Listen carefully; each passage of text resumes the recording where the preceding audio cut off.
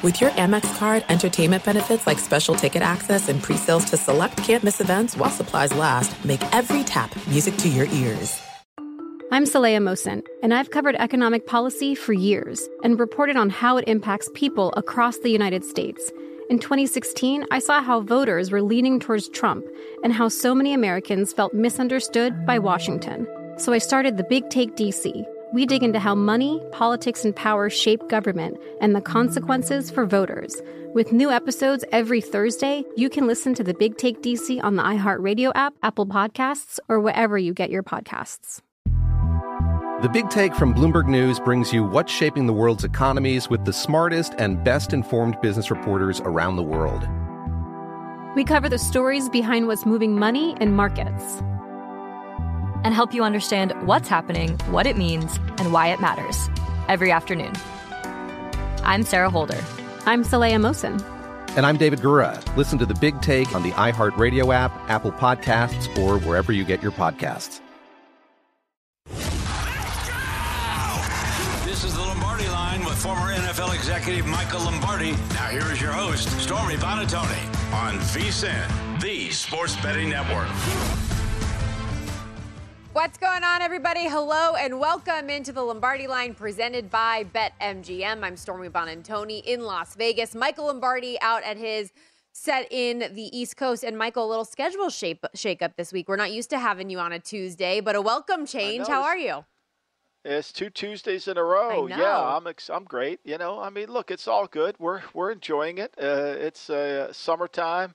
I mean, we're counting the days until the NFL season starts, and all the great things that are going to happen. Your wedding, you know, we're all looking forward to this. It's a big summer ahead of us, Stormy. We're really excited for it. Certainly is. Things are happening, and we'll have plenty to cover today on the show with the NFL. A number of headlines coming in, as well as just prop markets that I feel like are popping up every single day. We'll get into a little NBA as well. Your good friend Tate Frazier of The Ringer is going to join us, talk all things NBA draft, which is coming up this Thursday, just a couple days away. And we'll get our guy Will Hill, like we do every Tuesday here on the show, his daily picks and some futures as well. But let's start with the NFL today, Michael, because it seems like this is something we've talked about like almost every single day for the last week with Stephon Diggs and the Buffalo Bills. But the more we talk about it, the more what we thought seems to be rooted in reality, especially with a recent report coming out from the Boston Globe. Ben Bolin reporting, a source close to the Bills locker room shared that Diggs' frustration has in fact stemmed from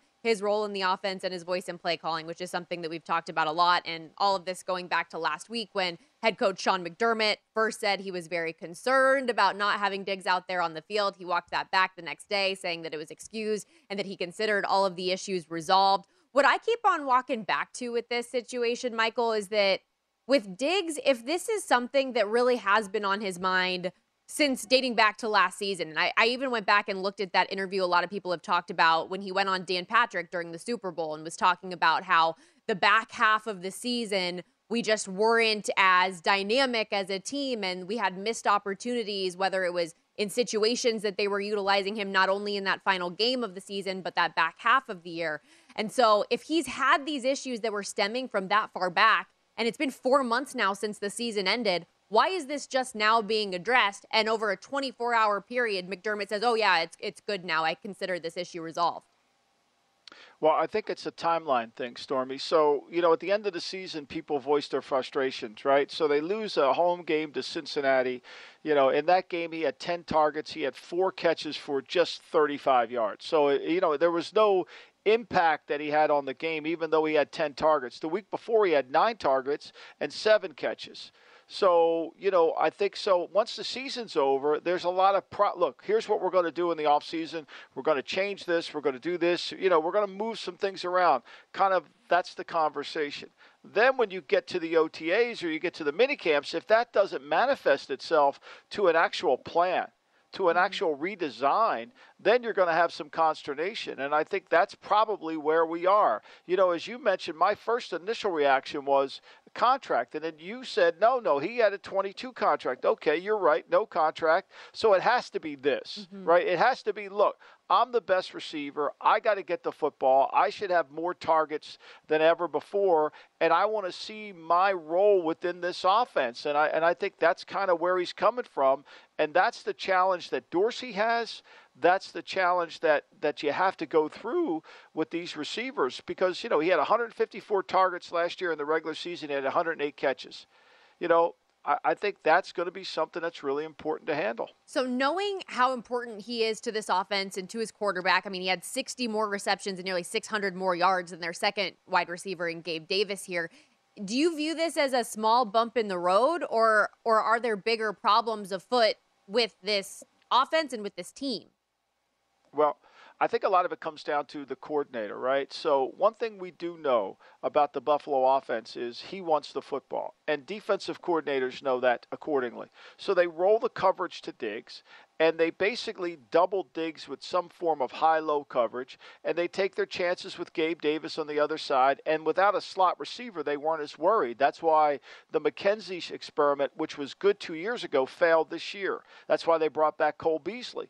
So what happens is a good coordinator, a good offensive play caller, a good schemer finds a way to get his best player the football, and that's on Dorsey. Because you can sit there and say, well, he's doubled. I mean, Justin Jefferson's doubled all the time. They get him the football. Travis Kelce's doubled all the time. They get him the football. Devontae Adams is doubled all the time. They get him the football because he's never going to be in one place, and you're going to move him around. It's hard to double guys that move from inside out, outside in, and it becomes a little bit of a challenge, and the offensive coordinator's got to respond to that. Now, Dorsey, the pressure's on Dorsey. That's going to be the key.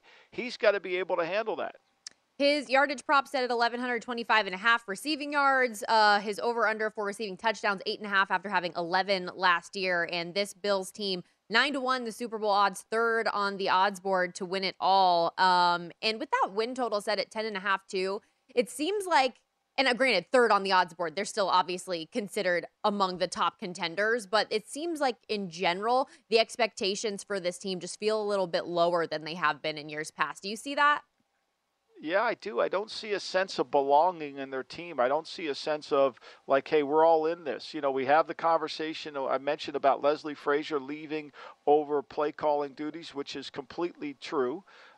People in Buffalo can spin it any way they want. That's the reality. No, McDermott can spin it any way he wants. I wanted to tell you, too, I heard Ian Rappaport on McAfee yesterday saying that he heard a lot of the same things that you did, corroborating that thought process with Leslie Frazier and Sean McDermott as well, just to cement that further. Yeah, I'm not worried about that being incorrect. I know that as a fact. So I'm very comfortable no matter how many people call me an idiot on Twitter.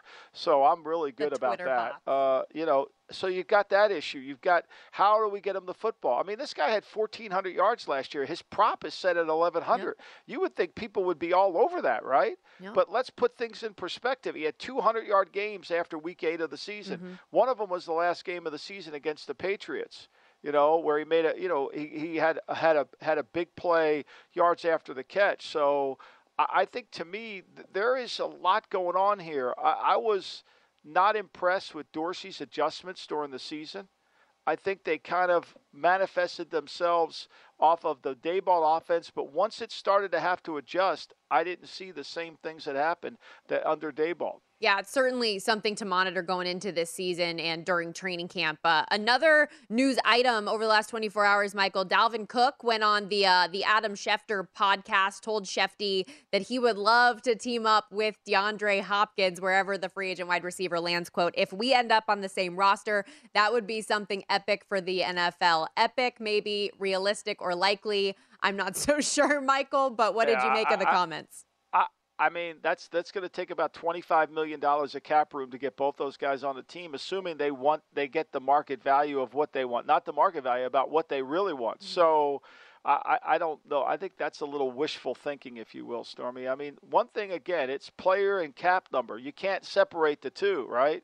Can Hopkins get 15 on a one-year deal like Odell Beckham had? I don't know. We're going to spend a lot of time talking about it. I doubt that happens. I really do. I don't see if somebody's not willing to do it today, I don't think by July they're going to be willing to do it. And the only way you get a player to take less is through time. Mm-hmm. And, yeah, you said it, Hopkins certainly at least seeking 15 or close to that number, knowing what OBJ got. Dalvin Cook and his camp already saying that they're looking for at least 9. Whether or not he gets that is to be determined. For DeAndre Hopkins, the Patriots, who we've talked about a lot over the last handful of days, are now the favorite in the odds on DraftKings for where Hopkins will end next at even money. And so kind of because of that, and because he just had that recent visit up in Foxborough and the one-on-one with Bill Belichick, because of the stuff that's come out with Cook over the last 24 hours and his desire, saying how cool it would be to play with Hopkins, the Patriots are a team that people are saying, what if Cook and Hopkins could both end up in New England? And that, quite, at least to me, and you obviously know that organization and Bill better than anybody, that's where it would seem the most likely for the two of them to come together. Well, they would have to borrow next year's cap. One thing about the Patriots, they have probably the most cap room going into the 24 season next year of any team in the league. They've got a really good young team, so I don't think they're really in any trouble there. And they would have to borrow on next year. Look, I think Cook would be a great addition to the Patriots to go along with Ramondre Stevenson. Would give them that 1-2 punch. You know, sometimes he's the nickel back, sometimes he's the main back. Stevenson can be a nickel back, then he can be the power back. So to me, I think that's a deadly combination. You know, and I'm not sure they have a backup runner. Is Pierre Strong able to do it? Is Kevin Harris able to do it? I'm not there yet on both those players. They've got to prove it. You know, Pierre Strong had a wonderful game against the Cardinals on Monday night. Late in the year, he had the long run, caught a screen, all those things. However, that being said, it's a lot more. Protection is what determines a great nickel back. Is Strong going to be good enough in protection? I don't know, but I think Cook could really help the Patriots. Yeah, and Ramondre Stevenson, nearly 1,500 yards last season, so a great 1-2 punch, as you mentioned, if possible. Miami's still the team that, according to the odds board, is the expected landing spot, plus 125 favorite for Dalvin Cook to end up with the Miami Dolphins, even with the Mike McDaniel comments last week. His press conferences always throw me for a freaking loop, Michael. His version of saying I wasn't born yesterday, and it wasn't even his birth. Like, he didn't even get his own birthday right. Did you notice that? No, I tend not to listen to him because, I mean, it's a little bit, you know, I think quirky. Yeah, he's a character. Look, he doesn't really make me feel like he's in command of anything. You know, and as a leader or somebody who values leadership, I'm looking for that for guys that like when Mike Tomlin talks at a press conference, I'll stop what I'm doing. Yeah. I'm going to listen. I feel bad saying this. I want to hear him. I feel bad saying this, but when McDaniel was with the 49ers, you didn't have to hear him very often, so I didn't really notice. And now that he's on the big stage as a head coach and you're always listening to his press conferences, like, what in the world are you talking about, dude? Okay, we got to take a quick break here. The offseason drama and trade rumors around Zion Williamson are picking up. What's on Michael's mind as it pertains to the young star? We'll dive into that next.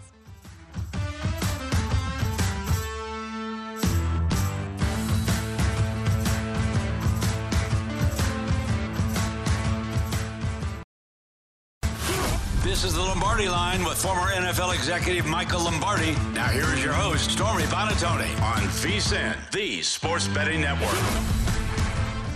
It's time to download Nevada's premier sports betting app, BetMGM Sports. BetMGM has all your favorite wagering options, along with in-game betting, boosted odds specials, and more. Download the BetMGM app today and stop by any MGM casino on the Strip with your state-issued ID. Open up an account and start placing sports bets from anywhere in Nevada. Whatever your sport, whatever your betting style, you're going to love BetMGM's state-of-the-art technology and fan-friendly specials every day of the week. Visit BetMGM for terms and conditions. Must be 21 or older and physically located in Nevada. Please gamble responsibly. Gambling problem? Call 1-800-522-4700. The NBA draft is just 2 days away, and with that, a lot of talk about the New Orleans Pelicans and their potential to trade up from 14 and trade their star in Zion Williamson. Michael, I know this is a subject you are very passionate about, so what's on your mind? What intrigues you most about this situation with Zion? This is the hardest place to be in sports, is you recognize a player's talent, right? You recognize his ability. And as a coach, that ability doesn't always show up. And out of 308 games he's been eligible to play, he's only played in 114, right? Mm-hmm. And so all the people that say you can't trade him haven't really coached him. And there's always an excuse for why he can't get back on the court. I mean, this is a team that was in third place in the West when he was healthy. Pulls a hamstring. Never to be seen again in the rest of the year. I'm sure Willie Green, the head coach there, is probably saying, what can I do? Everybody who says you can't give up on him, he's too talented, has never been fired from dealing with a player that's talented that never plays. The people like myself that have counted on players that can't come through, we take the adage of what Bill Parcells says, which is simply when a player shows you who he is, believe him. Mm-hmm. And so all this conversation, it's driving me crazy because the defenders of Williamson don't understand what it takes to build a team. You can't have him as your leader if he's not going to be in shape and he's not going to work the hardest. I mean, Kobe Bryant says it so well. Why would I pass the ball to a guy that shows up 5 minutes before practice starts and leaves 5 minutes after? Like, why would I do that? So, like, I think New Orleans is at the point where, okay, it's over. It's part two. Everybody says maybe his behavior is because he doesn't want to play in New Orleans. Okay, then why did he sign the 5-year extension, Stormy? Yeah, 5 years, $200 million nearly, that contract extension he took last season. And he wouldn't sign that if he didn't want to be there. They wouldn't sign him to that if they didn't believe that he could be a cornerstone type of a player still. And I think that's where the people from the outside looking in, Michael, continue to look at potential. And you talked about how good the Pelicans were when he was on the court. Like, you have to be fair to him from that standpoint that he is an incredible talent when he's out there on the court. But the old adage is the best ability is availability for a reason. And if you're continuously not available and on the court for your team, then where is your value? And that's where we keep on getting to this issue. And you talk about the injury history, playing only 114 games. That means he's missed 194. The injuries are numerous, as we had on the screen a moment ago. The right knee, the meniscus. He even had problems with his knee, by the way, in high school and in college. The hand, the right foot that kept him out for an entire season. And then the infamous hamstring that you referenced, where, remember the quote, Zion didn't feel like Zion. And what's interesting to me about his situation is that, like, you can be a pro without being a professional. And that's kind of how I feel about Zion, is that, like, he's a pro basketball player. He's in the NBA and he's very, very, very talented. But the preparation, the training, the diet, you talk about that contract, Michael, he has a clause in his contract that he has like a weight clause that he can't be over 295 pounds. Like, that to me just shows you right away that the team doesn't even, like, that the team realizes how big of an issue that is with him. You know, and that's the problem. I mean, when you criticize a player of Zion Williamson's skill set, people think you don't respect his talent. Oh, no, I respect his talent. I respect his game. The problem is I don't respect, as you said, his professionalism to the game. And I think anybody who sits there and says, oh, you can't give up on him. Here's what happens. Here's what would happen. If you gave up on him and traded him to another team, let's say you traded him to the Minnesota Timberwolves, where he's still the alpha male. He may have one good year and everybody will write 1,000 articles about what an idiot the Pelicans are for trading him. But once he has people back on his side, he's going to revert back to who he is. The only way this player ever becomes better than he needs to be is when he goes to a team that already has an alpha male. When he goes to a team like the Golden State Warriors, where they can demand from him because they demand of themselves. That's the same problem with Embiid. That's why Embiid needs Jimmy Butler next to him. That's why Zion would need a Jimmy Butler, because he's not going to tolerate him taking 6 months off for a hamstring. It's hard to have your best player be the laziest player on your team. For sure. But that exact scenario, Michael, is I think why there's that fear, right, of being the guy with egg on your face if Zion goes somewhere else and then has a ton of success, even if it is just that 1 year and it's a short-lived thing. Like, you feel like you'd be kicking yourself if you lost out on the guy that he could be, right? But right. As far as things go with the draft right now, the Pelicans reportedly would want Scoot Henderson to be the guy, which would mean they would have to trade up likely to 2 to the Charlotte Hornets in this year's draft. But the Hornets probably, at least from what I'm hearing and reading, they would want Zion. They would want Brandon Ingram. It's the Trailblazers that would be more interested in Zion, but would Scoot Henderson be available there? So I'm really, really curious to see how all this is going to play out come Thursday, because you got Bill Simmons from The Ringer specifically reporting that a reliable source of his did tell him that Zion's not going to be on the Pelicans come Thursday. I think the Pelicans have had enough, and who could blame them, right? That's my point about that's what's got me on the edge, and I don't understand why people don't recognize why the Pelicans are frustrated. Like, he may go somewhere else and have a good year. He's never going to have a long career. He's already told us that. His inability to want to get into shape, he's already declared who he is. So don't just grade the spikes, grade the whole entire career. Charlotte would be the worst place for him to go. I mean, that team, has got so many there's no discipline. There's no accountability on that team.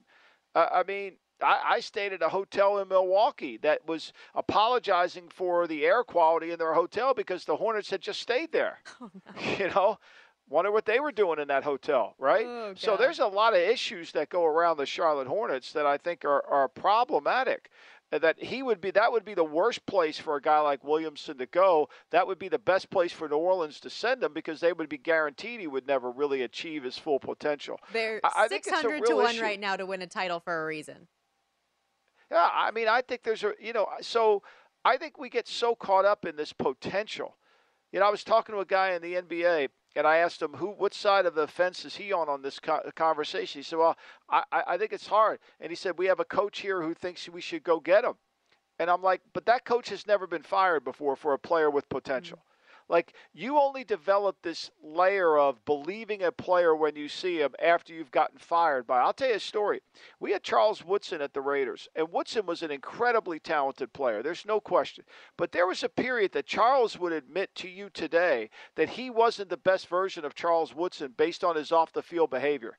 And when he went to Green Bay and signed kind of a lower contract because he was having a hard time getting traction, because of his performance in Oakland. So many holding calls, so many grabs and pulls, that he stopped the off-the-field behavior, and he got himself in order, and he got his life back in order, and he became the talented player. That's what's going to have to happen to Zion. And he's only 23 years old, so you would hope that, given how young he is, that he's still moldable in a way that he can improve and that he can get to that person and fix things. And the off the court stuff is real too, whether it be with his teammates or everything that's going on with social media right now that I know that the organization does not like, and what's happening with him off the court in addition to the basketball side of things. So he's got a lot going on in his life. And you hope for his sake, and knowing the generational talent that he could be, that he starts to realize the importance of being in shape and being a part of a team. But why does he have to, Stormy? Yeah. He's going to get $200 million for 5 years. Why does he have to? Yeah. Why does he have to have that wake-up call? Woodson had to have the wake-up call because the contracts weren't guaranteed. Where does fear do the work of reason for Williamson? No, you're right. There's no rebuttal to that, because other than you would just hope internally and knowing the public perception of you being a bust would be enough to have that wake-up call, but perhaps not. There's another basketball topic I wanted to get in with you at Draymond Green, so maybe we can live that in this next segment here, because he declined his $27.5 million player option, but the Warriors still look like the most likely landing spot for him. So curious your opinion on that, as well as, like I mentioned earlier, there are some new prop markets that are opening up every single day in the NFL. So maybe some different ways that we can attack some of those things as well. We will be back on the Lombardi line in a moment, but I know this was what's on Michael's mind, what's on my mind. Did you see the Jell-O shots thing at the College World Series? Yeah. No? If not, I'll have to show you in the break, because that was what was on top of my mind. Just goes to show that you are obviously the Jell-O shots, absolutely, for sure. I have no life.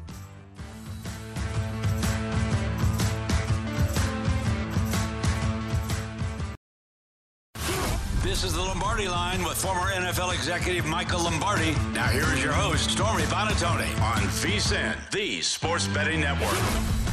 Before you make your next bet, be sure to visit vsin.com and check out the current betting splits data. Want to know where the money and bets are moving for every game? The betting splits page is updated with DraftKings odds every 10 minutes, so you can see changes in all the action. Find out where the public's betting based on the number of tickets and where the money doesn't match the public opinion. You can check out not just today's action, but future events as well. Betting splits another way. VSIN's here to make you a more informed bettor year-round. Check out today's betting splits for every game at vsin.com. Rolling along here on the Lombardi line on VSIN, the Sports Betting Network. Stormy Bonantoni and Michael Lombardi with you. And now we welcome in good friend of yours, Michael, Tate Frazier, college basketball analyst, host of the One Shining podcast on the Ringer Podcast Network, at Tate Frazier on Twitter. Welcome in, Tate. How are you?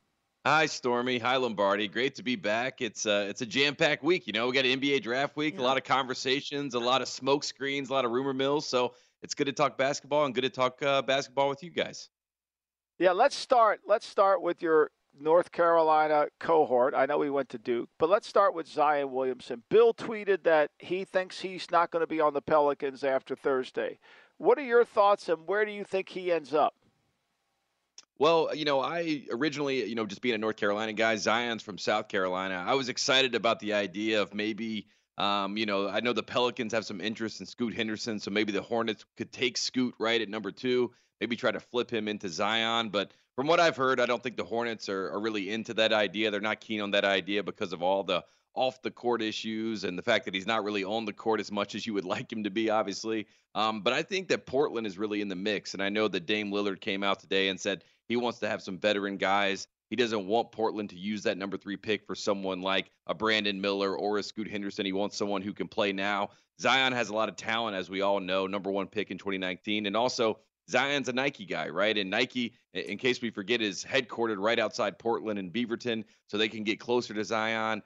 They can kind of keep track of what's going on with him. And I think that if he goes to Portland and he ends up in a trade, then that might be great for him because he has a new, fresh start.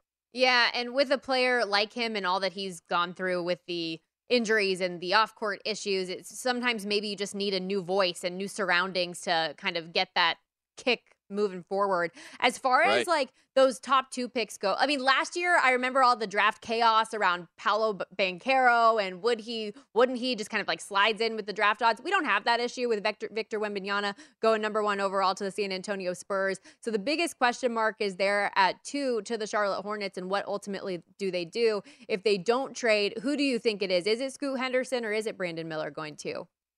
Well, the popular narrative right back at the beginning of the year when they played each other, Scoot and Victor Wembanyama, it was all about, Scoot's the de facto number 2 guy. As soon as the season ended, my sources with the Hornets told me that it was Brandon Miller. They were all about Brandon Miller. He was going to be the pick at number 2. They loved the idea of putting LaMelo at the 1, Brandon Miller at the 2. You have a 6'7" point guard, a 6'9" shooting guard. That's a lot of length in the backcourt. It's a mismatch any series that you're in the NBA playoffs, so it makes a lot of sense.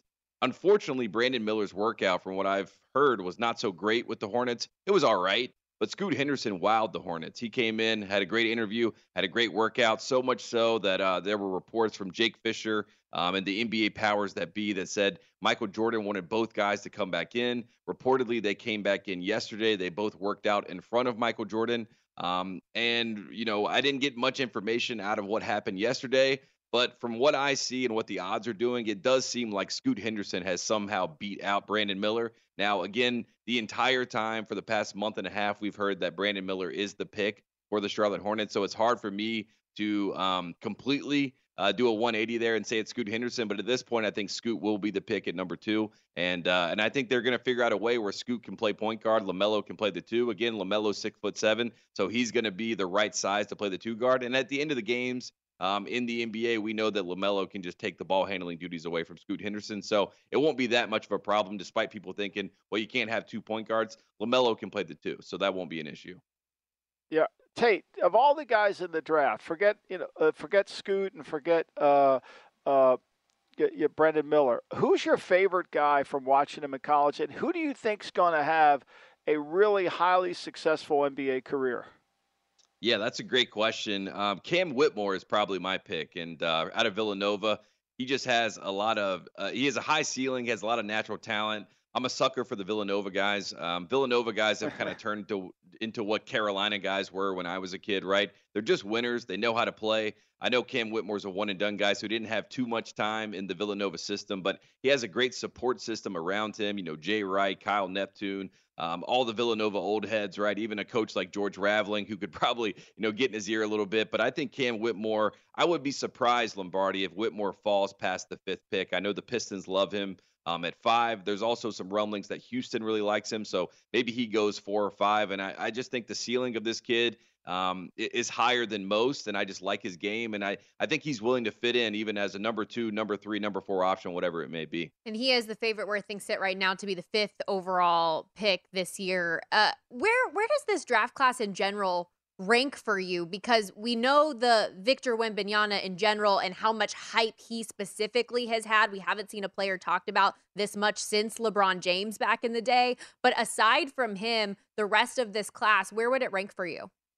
I think it's a really good class, and I think it's a really deep class. And there's a lot of players that if you have an affinity for them, then you can get some talent later in the draft. For example, Trace Jackson Davis, right, coming out of Indiana. I think he's the best rim protector in this draft. And I think a lot of people have talked about his offense. He only goes left. He doesn't really have a jump shot. I don't really care about his offense because we're not expecting him to be the number 1 option on an offense. We expect him to come in and be like a backup center. So you could get him in the 2nd round, and I think there's a lot of value there. Another example is a guy like Jordan Walsh, who I'm a really big fan of, a 7'2" wingspan, played at Arkansas. Gives me, shades of Shane Battier as someone that I would point to. I love defense. I love defenders. So those are 2 guys that'll be later in the draft that I think have a lot of upside, a lot of potential. And another name I want to throw out, Andre Jackson Jr. out of UConn, wins a national championship. I think he has a very high ceiling. I know a lot of people talk about the jump shot and it's a little inconsistent, but at the end of the day, some of these guys with their frames and with their work ethic, I think they can help develop that jump shot. And again, we're not asking him to be LeBron James or be the number 1 option. So I love defense. I love defenders. And if you're a rookie and you play defense, you're going to get minutes. So those are 3 names that come to mind that I think will be later in the 1st round, early 2nd round that could add an impact immediately. I love Jordan Walsh. I mean, to me, when I watched him and Nick Smith play, I thought he was the lottery pick, not Nick Smith. Now, Nick Smith, that doesn't sound like he is going to be a lottery pick any longer. What were your thoughts and reaction to the Bradley Beal trade? And how does Phoenix put together a roster based on where they are with the cap and only having 5 guys under contract? Well, I'll be honest with you, Lombardi. I was a little shocked by that move, but then when you start thinking about what they're trying to do, it seems like they're trying to move Booker to the point guard position. He obviously had Chris Paul next to him, and I think learned under Chris Paul a little bit about the position and what the expectations are. And when Booker, shares the ball and isn't just a primary tunnel vision scorer, I think he can be a better player. So Beal basically becomes your de facto shooting guard. Kevin Durant can become your de facto small forward. He can slide down to the 4. And I think that DeAndre Ayton is going to be moved at some point. And I don't want to put this out there too heavily, but I think that Draymond Green is a name to watch out for. I think there's a world in which Draymond Green ends up in Phoenix with this team, kind of like what he does for Klay Thompson and Steph Curry is what he's going to do for Devin Booker and Bradley Beal. And then you also have Kevin Durant, and the numbers work out. The owner, obviously, of the Phoenix Suns is a Michigan State guy, so he has an affinity for Draymond Green. Also, reportedly, Isaiah Thomas is involved heavily with some of the basketball decisions. I know he's a big fan of Draymond Green. They need someone in Phoenix to do the dirty work. They have the star power, as we know, but you need someone to be willing to get into the mud. That is who Draymond Green is. That is who he's always been. And I think he's looking for a change of scenery. So Phoenix is a team I would watch out for Draymond. That's a really interesting thought, a name that I wouldn't have had on my radar, truly. And of course, the news yesterday that he did opt out of his $27.5 million player option with the Warriors, who do want him back, at least what it seems on the surface. From a just like big picture standpoint, last 90 seconds or so here, when it comes to building teams in the NBA, like, do you like that approach of going out and getting the big fish and doing what you can to win now, or the slow burn of a build of a team like we've seen with the Denver Nuggets, who obviously just won an NBA title?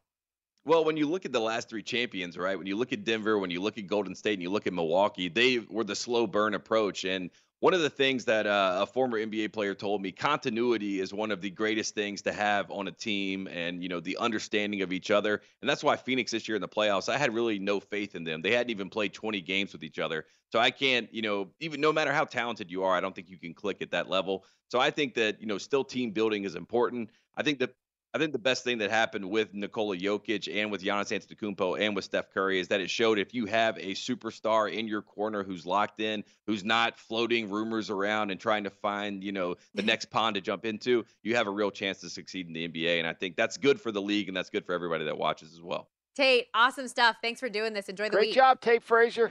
Love seeing of course. You, my man. Appreciate you guys. Yeah, of course. Have a great day. Thanks again. I'll come back anytime.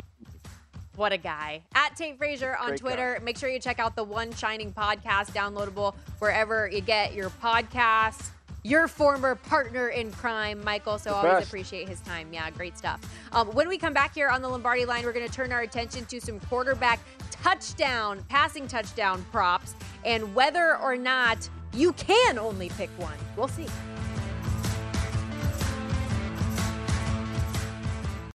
Hey, Drew Scott here, and I'm Jonathan Scott, reminding you that life's better with a home policy from American Family Insurance. They can help you get just the right protection at just the right price and help you save when you bundle home and auto. Kind of like Goldilocks and the Three Bears. It'll be just right for you. We love a custom build. American Family Insurance. Insure carefully, dream fearlessly. Get a quote and find an agent at amfam.com. Products not available in every state. Visit amfam.com to learn how discounts may apply to you. American Family Mutual Insurance Company, SI, and its operating company, 6000 American Parkway, Madison, Wisconsin.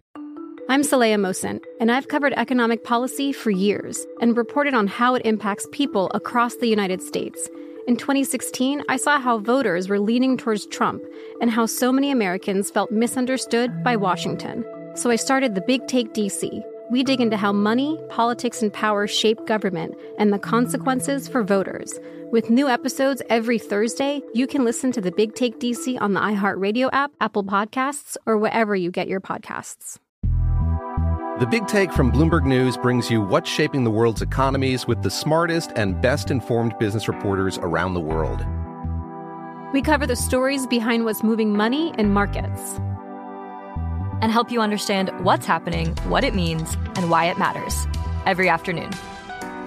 I'm Sarah Holder. I'm Saleha Mohsen. And I'm David Gura. Listen to The Big Take on the iHeartRadio app, Apple Podcasts, or wherever you get your podcasts.